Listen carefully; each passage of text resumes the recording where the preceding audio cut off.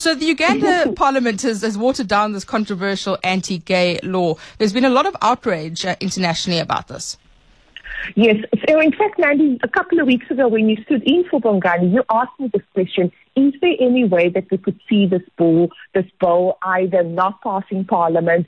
And I said, well, possibly. And here we see, firstly, the bill actually went through, but the original bill that came to Parliament 2 weeks ago was slightly watered down because I think there was some pressure internationally being placed on President Yoweri Museveni, but not much compromise. So the bill originally criminalized people who simply identified as LGBTIQ plus persons, and that was now taken out in the proposed legislation. Now, it was approved in March, but returned to the House after President Yoweri Museveni suggested the changes. And I think that was slightly the compromise because we saw Amnesty International and several international organizations outraged about this bill. Of course, I think given that Uganda relies a lot on international funding, this was the slight compromise, but still not very good news for activists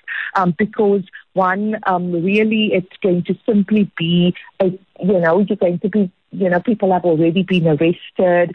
We've already seen prosecution because basically those who call themselves, a part of the LGBTQI community will now simply be penalized. For instance, the public will be required to report to the authorities any form of homosexuality or that they assume could possibly, be a homosexual act. Landlords who know that their premises are being rented out risk going to prison for 7 years.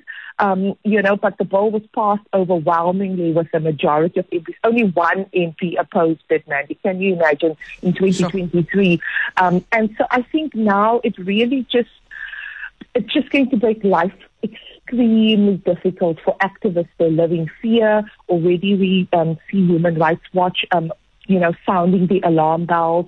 And I think some activists saying, Ugandan politicians should rather focus on passing laws that protect vulnerable communities instead of going after minorities and really just, making it as if it's just the worst on earth. But I think in essence, the bill is now arguing that they want to rehabilitate people. And there's actually no science for rehabilitation. I mean, this is actually just nonsense. So in essence, Mandy, not great news for activists, LGBTQI activists in Uganda, the parliament railroading this bill. And I think we're going to see, unfortunately, a lot of clampdown on activists. And then, Crystal, in Sudan, we have seen lots of South Africans coming back, still 22 South Africans that are in Egypt. Close to 100,000 people have fled the country. What's the impact like on neighboring states? I think firstly, now that most of the foreigners have left Sudan, I think now it's Sudanese that have to battle it out themselves. We still see the army and RSF continuing fighting on the streets of Khartoum. We're now looking at the UN Special Envoy saying that parties have agreed to enter into talks to negotiate a stable and reliable ceasefire. Saudi Arabia is the country that's been looked at as an option of the venue. We see that the Saudis have been quite, behind the scenes in trying to get some sort of ceasefire. We know that the series of ceasefires that were supposed to hold last week never happened, and so that's unfortunate. And so now we see the region, because Sudan is surrounded by several countries.